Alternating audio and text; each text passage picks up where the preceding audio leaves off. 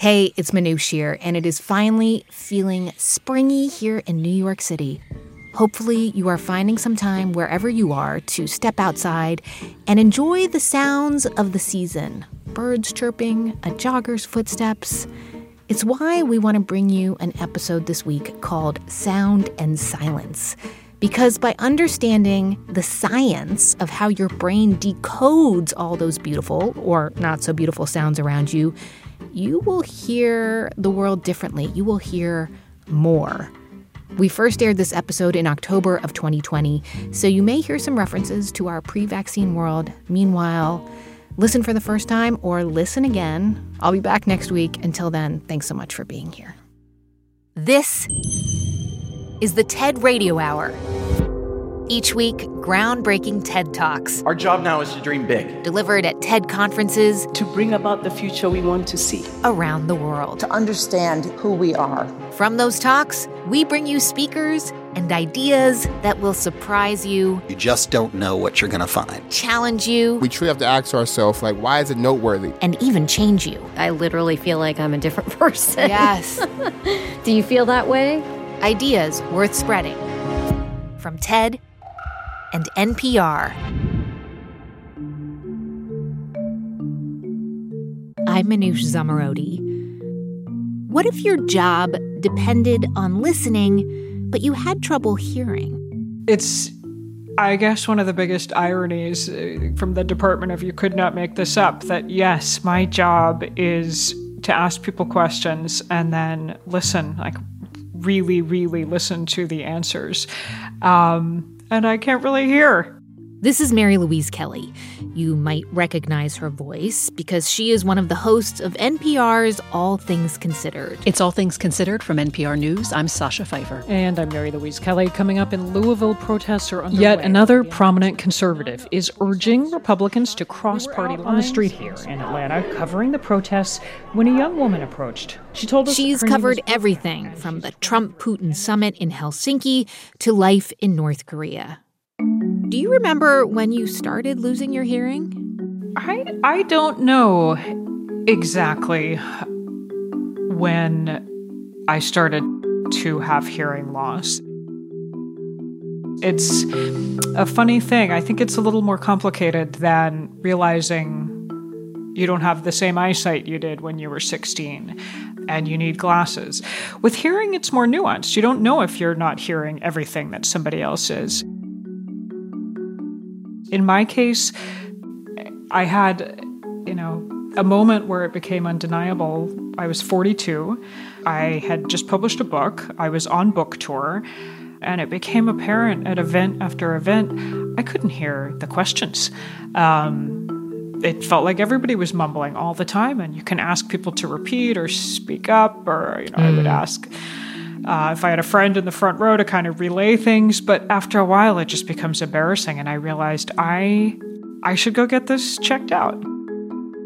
And I did. It was humbling, in part because I still, to this day, can pass with flying colors the little minimal hearing test that we all get with an annual physical where they say, raise your hand if you hear the beep. I can hear the beep. What I can't do is distinguish between consonants. No matter how loud the volume is, I can't make out words anymore. And when I went to the full workup at the audiologist, they did a test with me, and they said, I'm going to say a word, just repeat the word. And I said, okay. And it would be park bench. And I would say park bench. I would say skateboard, and I would say skateboard, and I would say purple, and I would say purple. It was fine. I didn't do great, but I think I got something like 7 or 8 out of 10. And then they repeated it, the same test, park bench, but holding just a piece of printer paper, skateboard, up in front of their lips so that I could not see the audiologist's lips move. Purple, purple. And I think I got 3 out of 10. And I realized how much, without even realizing it, I had come to rely on being able to see somebody's face, being able to see their lips move. And when I can't do that, I really can't hear. And they told me I had severe to profound hearing loss, particularly at higher frequencies, which means I was missing an awful lot. I got hearing aids, and that was a revelation. The first day I got them, everything was so loud in ways good and bad. Good ways, I'd kind of forgotten pop music had words, and I was bopping along singing and thinking, I haven't actually heard what they were saying, and I don't know how long, but it's been a while. I realized I was driving my kids around just doing school carpool back in the days when they actually had carpool and went to school on campus. And I realized they're chattering away, my children in the back seat, and it had just been this hum for years. I hadn't been able to hear what they were saying, and now I could listen to them. I mean, what a moment of joy. On the flip side, I remember the first time I walked into Starbucks with hearing aids, and I burst into tears and had to walk right back out because it was so loud. I hadn't heard the coffee grinders in their full glory for years, and they're really, really loud. And so there's an adjustment as your brain relearns how to process all of those sounds and help you make sense of them. It takes a little bit longer than just putting on a pair of glasses and suddenly being able to see. Sound surrounds us. Some sounds inundate us and invade our ears. Others we choose to seek out. From total cacophony to the beauty of complete silence. Depending on how we hear, the world can be a totally different auditory experience for each of us. And so today on the show, ideas about how we experience sound and why we also need silence to make sense of it all. And for Mary Louise, her hearing aids were a huge help. But now she's dealing with some new hurdles. When you have hearing loss, it's a nightmare for a couple of reasons. One is the social distancing. I'm used to being able to lean in. If I can't hear you, I'm going to get closer so that I can see your lips, so that you're louder, so that you're right in my face. And when you have to stay at least 6 feet away from somebody, you can't do it. Then there's the terrible double whammy of masks. And I should say, for the record, I'm all for masks. I wear them. I hope everyone wears them. However, they muffle your voice, any of them, and they prevent me from seeing your lips. And those two things together conspire to make it so much harder to engage in just casual conversation, or in my case, to go out and interview somebody on the street, in the field, and have any idea what you're telling me. I had a moment where it dawned on me just how difficult this was going to be. This was that period for me in DC where we were past full lockdown. I could contemplate going to the local CVS, but I had to pick up a prescription for my youngest son. So I masked up, I brought my hand sanitizer, I had the prescription, I was all set to go just in and out. And obstacle number one, there's plexiglass everywhere, but separating me from the pharmacist. So, okay, there's a sound barrier right there, hard to hear. And then we're both wearing masks. And the most simple transaction, 2 blocks from my house became so difficult. I come in, I tell him I'm here to pick up a refill for my son, and he looks at me and says, mumble, mumble, mumble, mumble, mumble, or at least that's what I'm hearing. And I'm thinking, okay, logically, he's probably asking for my son's name and birth date. So I tell him that. And the pharmacist, I can see his eyes, and he's giving me this kind of weird look, and he mumbles again. And I think, okay, what else would he need? And I pull my insurance card from my wallet, hold it up. He gives me another weird look. He starts speaking more slowly. He gets the bored look that a lot of people who are hard of hearing are familiar with. And I get it. It's frustrating to talk when the other person isn't understanding you, and I can't decipher a single word. And we go through this, pantomime for a few minutes, and finally he leans back and says, "What is the phone number on file for your son?" And I say, "Oh," and I give him the phone number. And 5 minutes later, I left. I got the medicine. It's all fine. I just remember going out, standing on the sidewalk, and feeling scared and defeated, and thinking, I cannot manage to pick up a prescription refill at our neighborhood drugstore. How am I going to do my job? It was a moment that gave me great pause. And, you can stand there and feel sorry for yourself for a little while, and then you figure out, okay, how do I still do this? Where are you on answering that question? Obviously, I find ways to do it. I anchor a national news show, despite the fact that I have significant hearing loss, and I'm doing it with hearing aids. You find ways to make it work. I have never, as an anchor, as a host on NPR, found my hearing a handicap, just doing daily interviews for the show. And I think one reason for that is context is everything when you're only catching every second or third word. It helps to know what I'm talking about. And, none of it is easy, but there's always a way, or at least I hope so. That's the plan. That's Mary Louise Kelly. You can hear her almost every day on NPR's All Things Considered.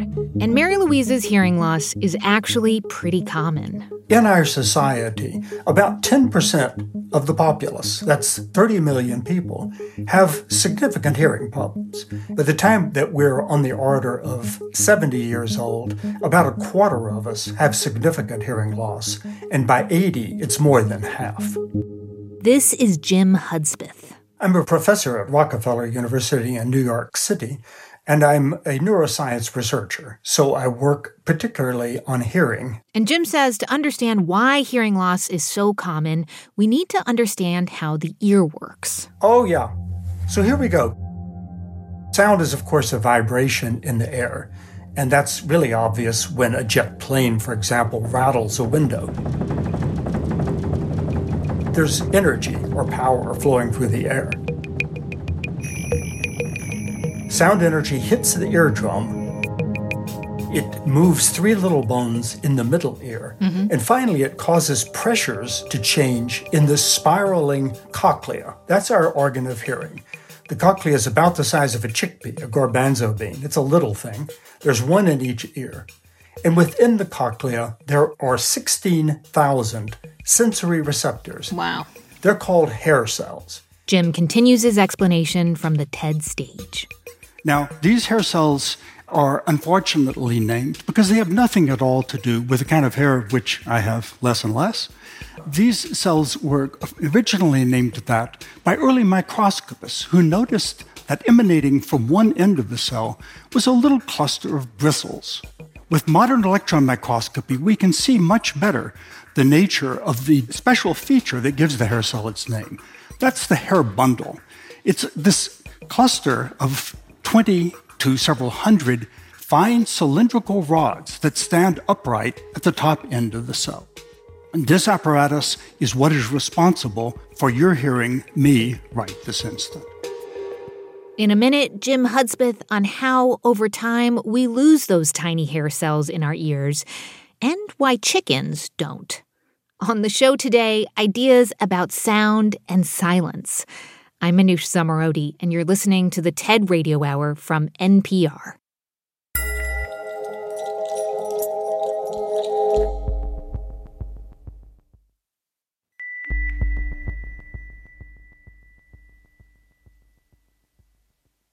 It's the TED Radio Hour from NPR. I'm Manoush Zomorodi. And we were just hearing from neuroscientist Jim Hudspeth describing the sensory receptors in our ears, hundreds of microscopic hair cells that make up the hair bundle. Now, I must say that I'm somewhat in love with these cells. I've spent 45 years in their company. And part of the reason is that they're really beautiful. There's an aesthetic component to it. Hair cells are found all the way down to the most primitive of fishes. And those of reptiles often have this really beautiful, almost crystalline order. But above and beyond its beauty, the hair bundle is a machine for converting sound vibrations into electrical responses that the brain can then interpret. Those little bristles get tickled or moved by the sound energy, and when that happens, the cell develops an electrical response that it then communicates to the brain. So that's all the brain knows. These 16,000 cells each send information about a particular sound. That flows into the brain, and the brain then says, okay, I heard a middle C. I heard whatever tone it happens to be. Is it fair to say that these little hairs are antennas, or are they more like little amplifiers? Yeah, well, now you've just exactly hit on the head what I've been doing for the last 40 years. It turns out that the hair cells, and indeed the hairs, are not just passive recipients of sound. Instead, each of them is a little amplifier that enhances the signals going in. Let me tell you how it works. First of all, the active process amplifies sound. So you can hear at threshold sounds that move the hair bundle by a distance of only about 0.3 of a nanometer. That's the diameter of one water molecule. Why do we need this amplification? The amplification in ancient times was useful because it was valuable for us to hear the tiger before the tiger could hear us. These days, it's essential as a distant early warning system. It's valuable to be able to hear fire alarms or contemporary dangers such as police cars or the like. This active process also enhances our frequency selectivity. Even an untrained individual can distinguish two tones that differ by only 0.2%, which is 1/30th of the difference between two piano notes. And a trained musician can do even better. This fine discrimination is useful in our ability to distinguish different voices and to understand the nuances of speech. When the amplification fails, our hearing's sensitivity plummets. And so what exactly is happening in Mary Louise's ear, for example, in all our ears, when we hear and then when we lose our hearing? The answer is that amplifier begins to burn out. Basically, any noise that's loud enough to be uncomfortable, to make your ears hurt, is doing some damage to the cells of the ear. The little hairs no longer actively amplify the incoming sound, and therefore hearing becomes harder and harder, particularly in places that are where sound is very faint, or in crowded circumstances where sound is very confusing. Consonants, for example, so the difference between b and p and things like that is somewhat subtle. And the high frequencies that are necessary to convey that information are the first thing to go. And so one begins to have trouble understanding speech. And then as lower and lower frequencies are affected, the difficulties become greater and greater. So there is technology that can give people the choice as to whether or not they can resolve their deafness. Cochlear implants, correct? Exactly right. The idea of the implant is to replace the hair cells that have died. And I should say that when hair cells die in our ears, they are not replaced by cell division. So they're unlike the skin or the liver or other organs. When they're gone, they're not replaced. And that, of course, leads to cumulative damage. It all adds up. And this is also true for daily listening. People who listen for hours and hours a day continuously are quite likely to damage their ears. You get one shot, basically. You get one shot as it stands. Of course, we're interested in trying to change that. And this isn't totally ridiculous because mammals have the problem of no regeneration, but fish and amphibians, reptiles, all can regenerate their hair cells.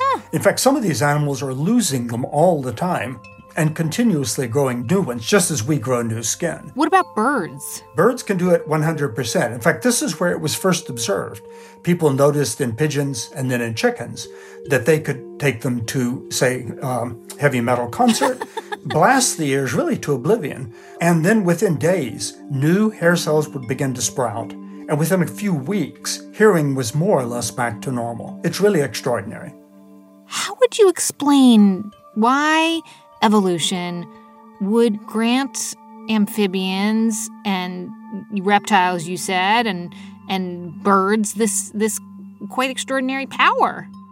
Well, I think it's not a question so much of why they have it as why we've lost it. Because if you look at more primitive vertebrates, the earliest are fishes, then amphibians, then reptiles. Each of them has it. Somewhere along the line, mammals lost it. And there is no certainty why we have lost that capacity. It's true of many forms of regeneration. We can't grow our hearts back. We can't grow nerve cells back. Part of the issue may simply be that we live longer. If you have cells that can readily regenerate, you also have cells that can more readily become cancerous because they have the chance to grow. So if you're a fish that's going to live 2 years, you may not spend much time worrying about cancer. But if you're a radio announcer who hopes to live 95 years, you have to take it into consideration. As someone who understands how sound and hearing works more intimately than 99.9% of the rest of the population, what have you observed about your own hearing over the years? Well, the principal thing as I've observed is I was stupid in the 1960s, but then so was everybody. So I spent much too much time at loud concerts or with my head between two speakers turned all the way up. And I'm paying some of the price of that now. That was you in the 60s. I'm thinking of me in the late 80s sitting front row at a Guns N' Roses concert and having that ringing in my ears for 3 days afterwards. And big mistake. Yeah, it's worth it to hear Slash. But I agree. If that's the last thing you hear, you might rue the experience. That's neuroscientist Jim Hudspeth. You can watch his full talk at TED.com. On the show today, ideas about sound and silence and technology. Because the way devices can help us hear now, it's almost like science fiction. Hello, my name is Rebecca, and I am a cyborg. We are the Borg. Lower your shields and surrender your ships. Resistance is futile. Okay, so maybe not that kind of cyborg, but Rebecca Nill does think of herself as part robot. So cyborg is somebody who has both organic or natural body parts as well as like biomechanical body parts, plus a computer interface which relies on some sort of feedback. So with the cochlear implant, which is what I have, I do have computer chips inside my head, which basically rebuild my sense of hearing because I have no natural hearing. Rebecca describes how she became a cyborg from the TED stage. The good news is I come for your technology and not for your human life forms. Actually, I've never seen an episode of Star Trek. But there's a reason for that. Television wasn't closed captioned when I was a kid. I grew up profoundly deaf. I went to regular schools and I had to lip read. I didn't meet another deaf person until I was 20. Electronics were mostly audio back then. My alarm clock was my sister Barbara, who would set her alarm and then throw something at me to wake up. My hearing aids were industrial strength, sledgehammer volume, but they helped me more than they helped most people. With them, I could hear music and the sound of my own voice. Did you know that hearing occurs in the brain? In your ear is a small organ called the cochlea. And the cochlea is lined with thousands of receptors called hair cells. My hair cells were damaged before I was even born. My mother was exposed to German measles when she was pregnant with me. With a cochlear implant, computer chips do the job for the damaged hair cells. Imagine a box of 16 crayons. And those 16 crayons, in combination, have to make all of the colors in the universe. Same with the cochlear implant. I have 16 electrodes in each of my cochleas. Those 16 electrodes, in combination, send signals to my brain representing all of the sounds in the universe. I have electronics inside and outside of my head to make that happen, including magnets inside my skull and a rechargeable power source. Radio waves transmit sound through the magnets. The number one question that I get about the cochlear implant when people hear about the magnets is whether my head sticks to the refrigerator. No, it does not. I know this because I tried. Before we talk more about your implant, just tell us a little bit more about what it was like growing up deaf. It really wasn't that different. I mean, I didn't have anything to compare it against. I was raised orally. The oral method is basically lip reading and speaking versus signing and not using speech at all. And it was very controversial back then because deaf children were forced to be raised orally. And I think over time, people have come into the perspective of total communication of, letting kids sign as well as speak, or maybe they won't speak at all. It's just an individual type of thing with what a kid is comfortable with and really how much hearing you have and how were you raised? Were you raised in a deaf family? Which I was not. I'm not culturally deaf, but there are many deaf kids who were, and sign language is their first language. But for me, I am a very, very good lip reader. I probably functioned more like a hard of hearing person, even though on paper, the scores were just horrible. I mean, they were profoundly deaf. And my family was it wasn't something we ever talked about. Really? I don't think I ever once had a conversation with my parents about hearing loss. It was just what we did. It was just what was there. It was what it was. We just went on with life.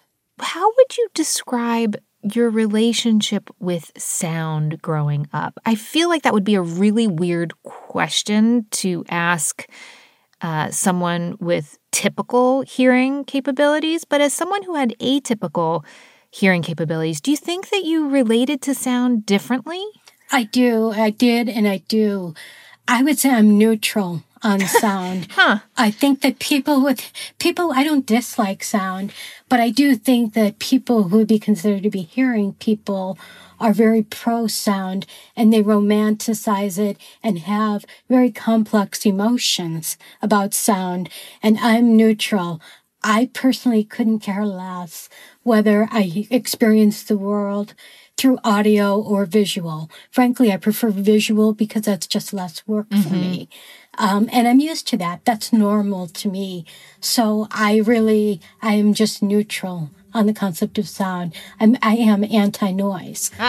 But sound in general it's not something that I feel a longing for or really care about in any way.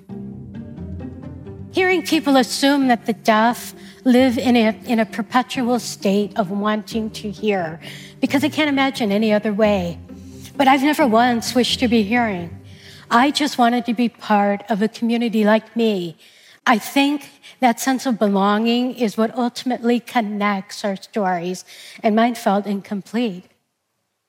When cochlear implants first got going back in the 80s, the operation was Frankenstein monster scary. By 2001, the procedure had evolved considerably, but it still wiped out any natural hearing that you had. The success rate then for speech comprehension was low, maybe 50%. So if it didn't work, you couldn't go back. At that time, implants were also controversial in the deaf culture. Basically, it was considered the equivalent of changing the color of your skin. I held off for a while, but my hearing was going downhill fast, and hearing aids were no longer helping. So in 2003, I made the tough decision to have the cochlear implant. I just needed to stop that soul-sucking cycle of loss, regardless of whether the operation worked. And I really didn't think that it would. I saw it as one last box to check off before I made the transition to being completely deaf, which a part of me wanted. Can you explain that? You know, for me, it wasn't so much about hearing, but it was about authenticity.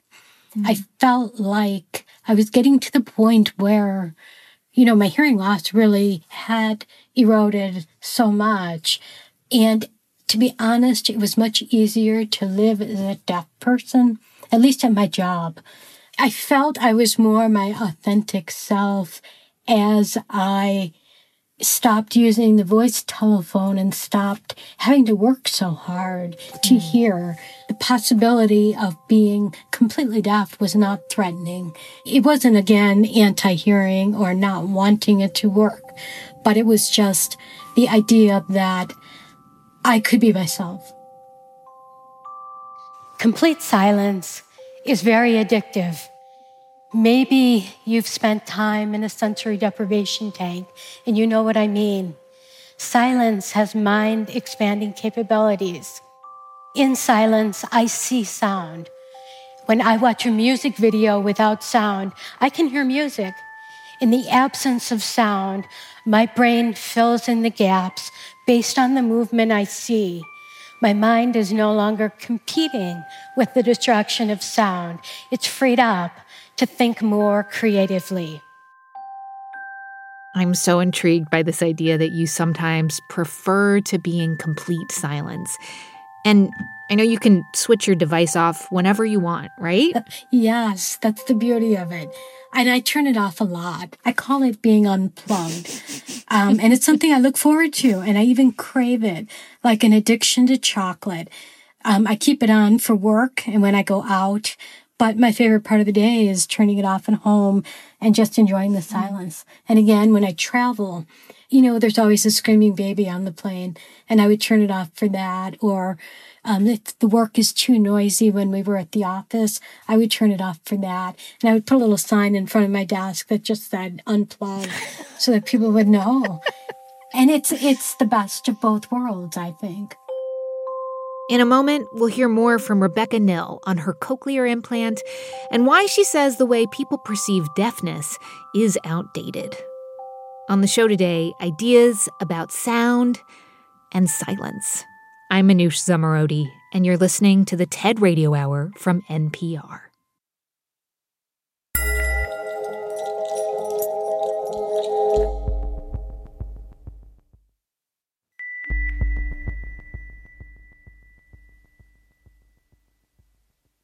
It's the TED Radio Hour from NPR. I'm Manoush Zomorodi. And just before the break, we were hearing from Rebecca Nill on her decision to get a cochlear implant. And Rebecca says that today her device allows her to do just about anything a hearing person can, with a few added benefits. With the cochlear implant, I can stream music from my iPod into my head without earbuds. Recently, I went to a friend's long, tedious concert. And unknown to anyone else, I listened to the Beatles for 3 hours instead.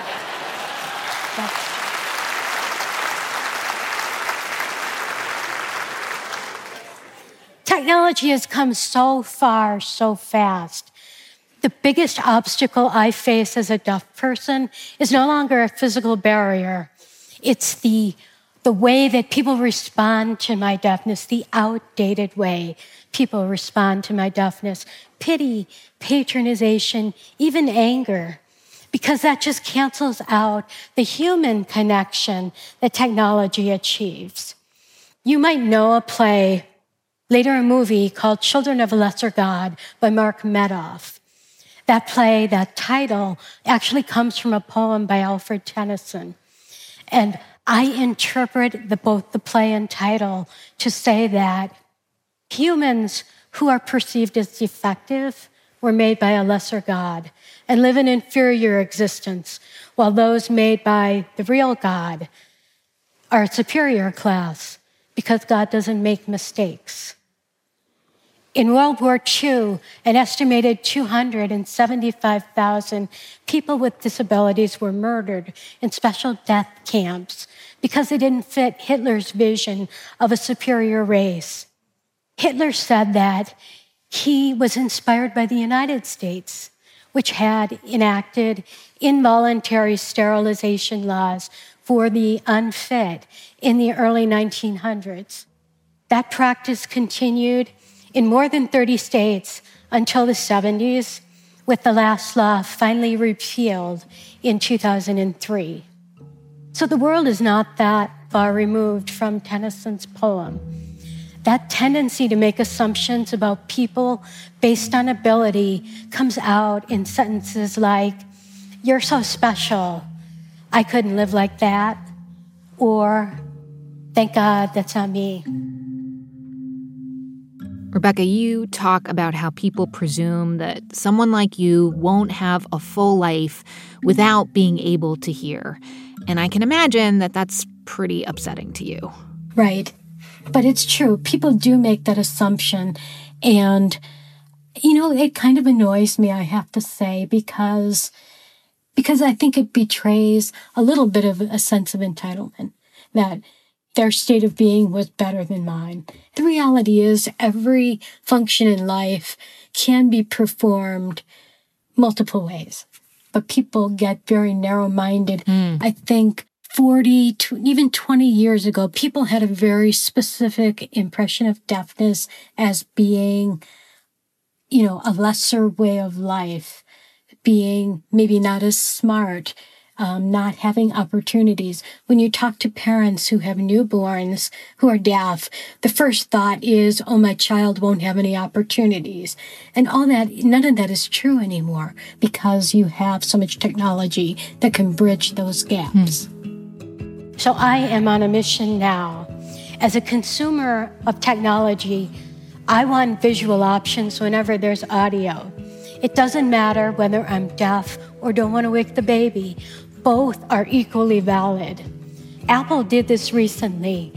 On my iPhone, it automatically displays a visual transcript of my voicemail right next to the audio button. I couldn't turn it off even if I wanted to. You know what else? Netflix, Hulu, Amazon Prime no longer say closed caption for the hearing impaired. They say subtitles on or off with a list of languages underneath, including English. Technology has come so far. Our mindset just needs to catch up. Resistance is futile. Thank you. That's Rebecca Nill. You can see her full talk at TED.com. Today on the show, sound and silence. So a lot of what I do in sound design is try to elicit the emotion off of the visuals in order to sell it more. Now, it's something you probably don't ever notice, which is great about sound design, is that you don't really ever think about it. We do a lot of car commercials, and you'd think that the engine in the car commercial was just the engine they recorded right there when they shot the commercial, but it just doesn't work like that to make an engine sound incredible. Sometimes we have to re-record that or borrow from a similar car that's been recorded well in order to fake it. Anything that's not dialogue is completely rebuilt 98% of the time in sound design. This is Dallas Taylor.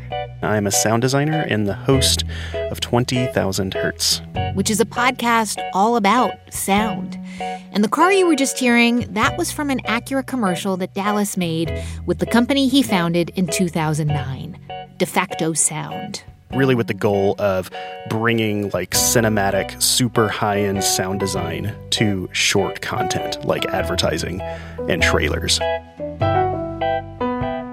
A lot of these things on the sound front go so much deeper than just the music score or the dialogue, but people are building entire worlds from scratch through sound effects and recording.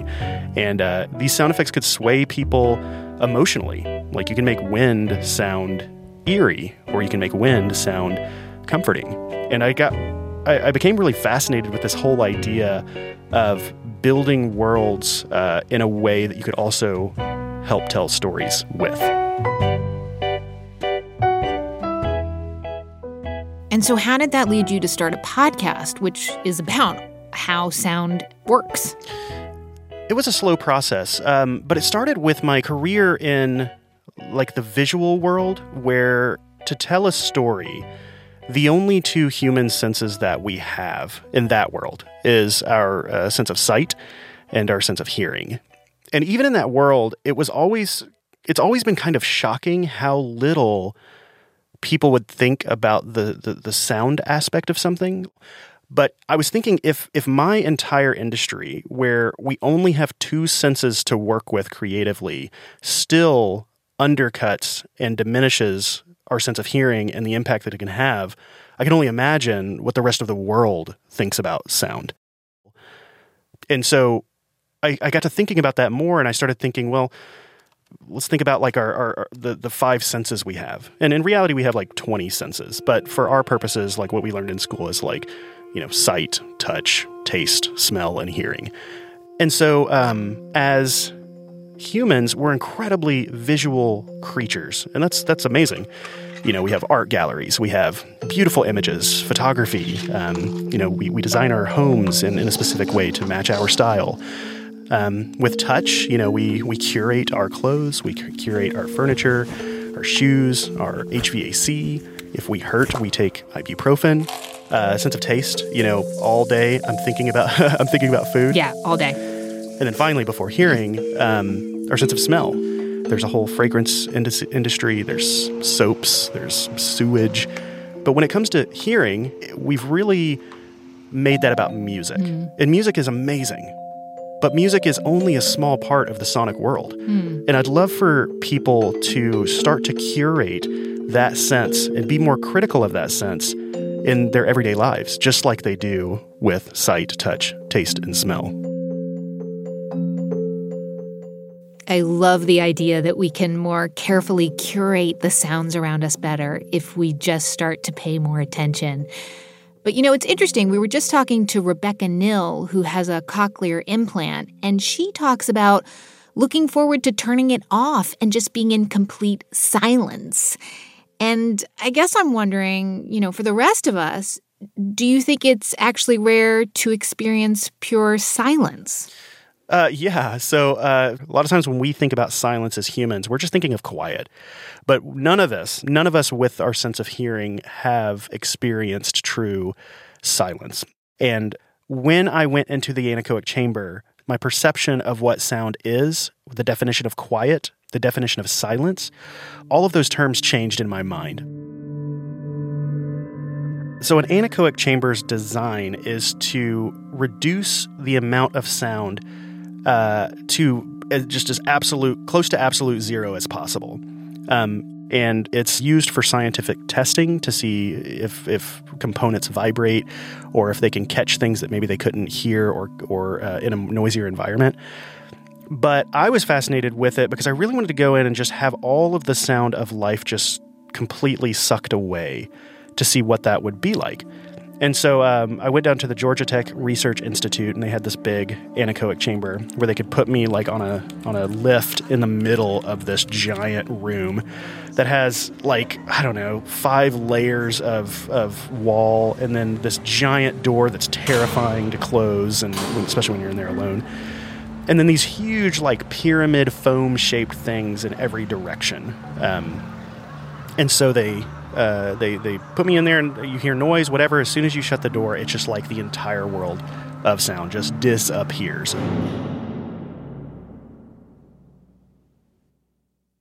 And it is more terrifying than anything. Now, I've spent most of my professional career in recording studios, so I'm a little bit more accustomed to the quietness. But for many people, it's kind of like a shocking feeling to just take all sound away, and just to realize that even in your most quiet moments, how much sound is actually there. But in the chamber, what was really fascinating is that about 20 to 30 seconds in, I started to hear my blood pushing through my body, and I heard my digestion, and I heard a very light, like tinnitus ring in my ears, things I've never heard before. And so in that moment, I could really, truly hear the earth and its movement go away. And so I really became interested in what John Cage was talking about with 433. 433, if you haven't heard of it, is a piece by composer John Cage, and Dallas tells the story in his TED Talk. This piece is actually not very typical of John Cage's writing. He's more known for his innovations and avant-garde techniques. But despite his reputation, no one was prepared for what he did in 1952, when he created the most daring piece of his career. It was called 4 minutes and 33 seconds, and it was a piece that some critics even refused to call music. Because for the entire duration of the piece, the performer plays nothing at all. Well, to be technical, the performer is actually playing rest, but to the audience, it looks like nothing's happening. John Cage's 433 was performed for the first time in the summer of 1952 by renowned pianist David Tudor. It was at the Maverick Concert Hall in Woodstock, New York. This is a beautiful wooden building with huge openings to the outdoors. So David Tudor walked out on stage, sat down at the piano, then closed the piano lid. He then sat in silence, only moving to open and close the piano lid between each of the 3 movements. After the time was up, he got up and walked off the stage.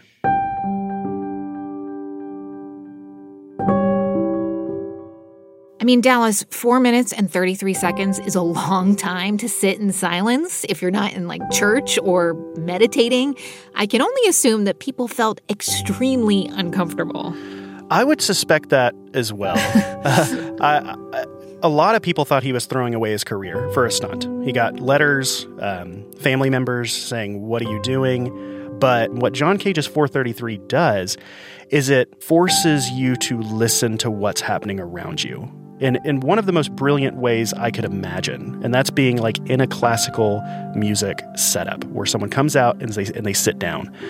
And there's generally a couple reactions to it. One, oh, this is a joke. You know, why is somebody coming out, sitting down and doing nothing? But on the other side, it's a powerful experience to really feel your ears vibrating and feel the world interacting with your ears. John Cage realized that creating an environment with no distractions wasn't about creating silence. It wasn't even about controlling noise. It was about the sounds that were already there, but you suddenly hear for the first time when you're really ready to listen. That's what's so often misunderstood about 433. It sounds different everywhere you play it, and that's the point. What John Cage really wanted us to hear is the beauty of the sonic world around us.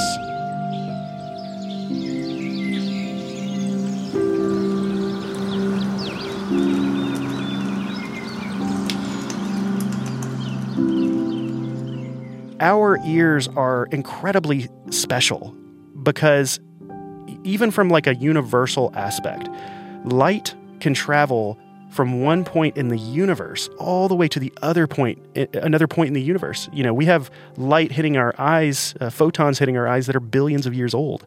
But sound, you just travel up a few miles and it's gone, like forever, the way that we perceive it.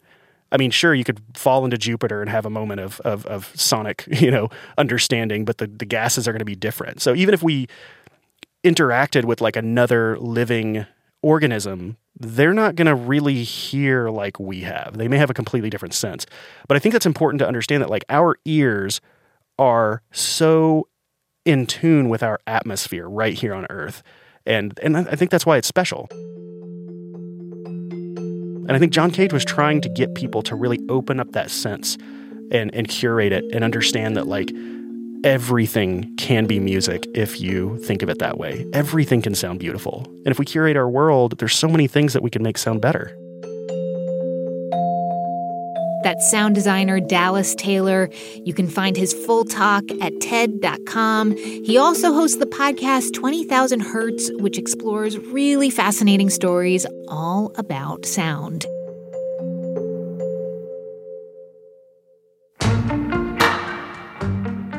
Thank you so much for listening to our show this week about sound and silence. To learn more about the people who were on it, go to ted.npr.org. And to see hundreds more TED Talks, check out TED.com or the TED app. Our TED Radio production staff at NPR includes Jeff Rogers, Sanaz Meshkinpour, Rachel Faulkner, Diba Mohtasham, James Delahousie, J.C. Howard, Katie Monteleone, Maria Paz Gutierrez, Christina Kala, and Matthew Cloutier, with help from Daniel Shukin. Our intern is Farah Safari, and special thanks this week to De Facto Sound. Our theme music was written by Ramteen Arablouei. Our partners at TED are Chris Anderson, Colin Helms, Anna Phelan, and Michelle Quint. I'm Manoush Zomorodi, and you've been listening to the TED Radio Hour from NPR.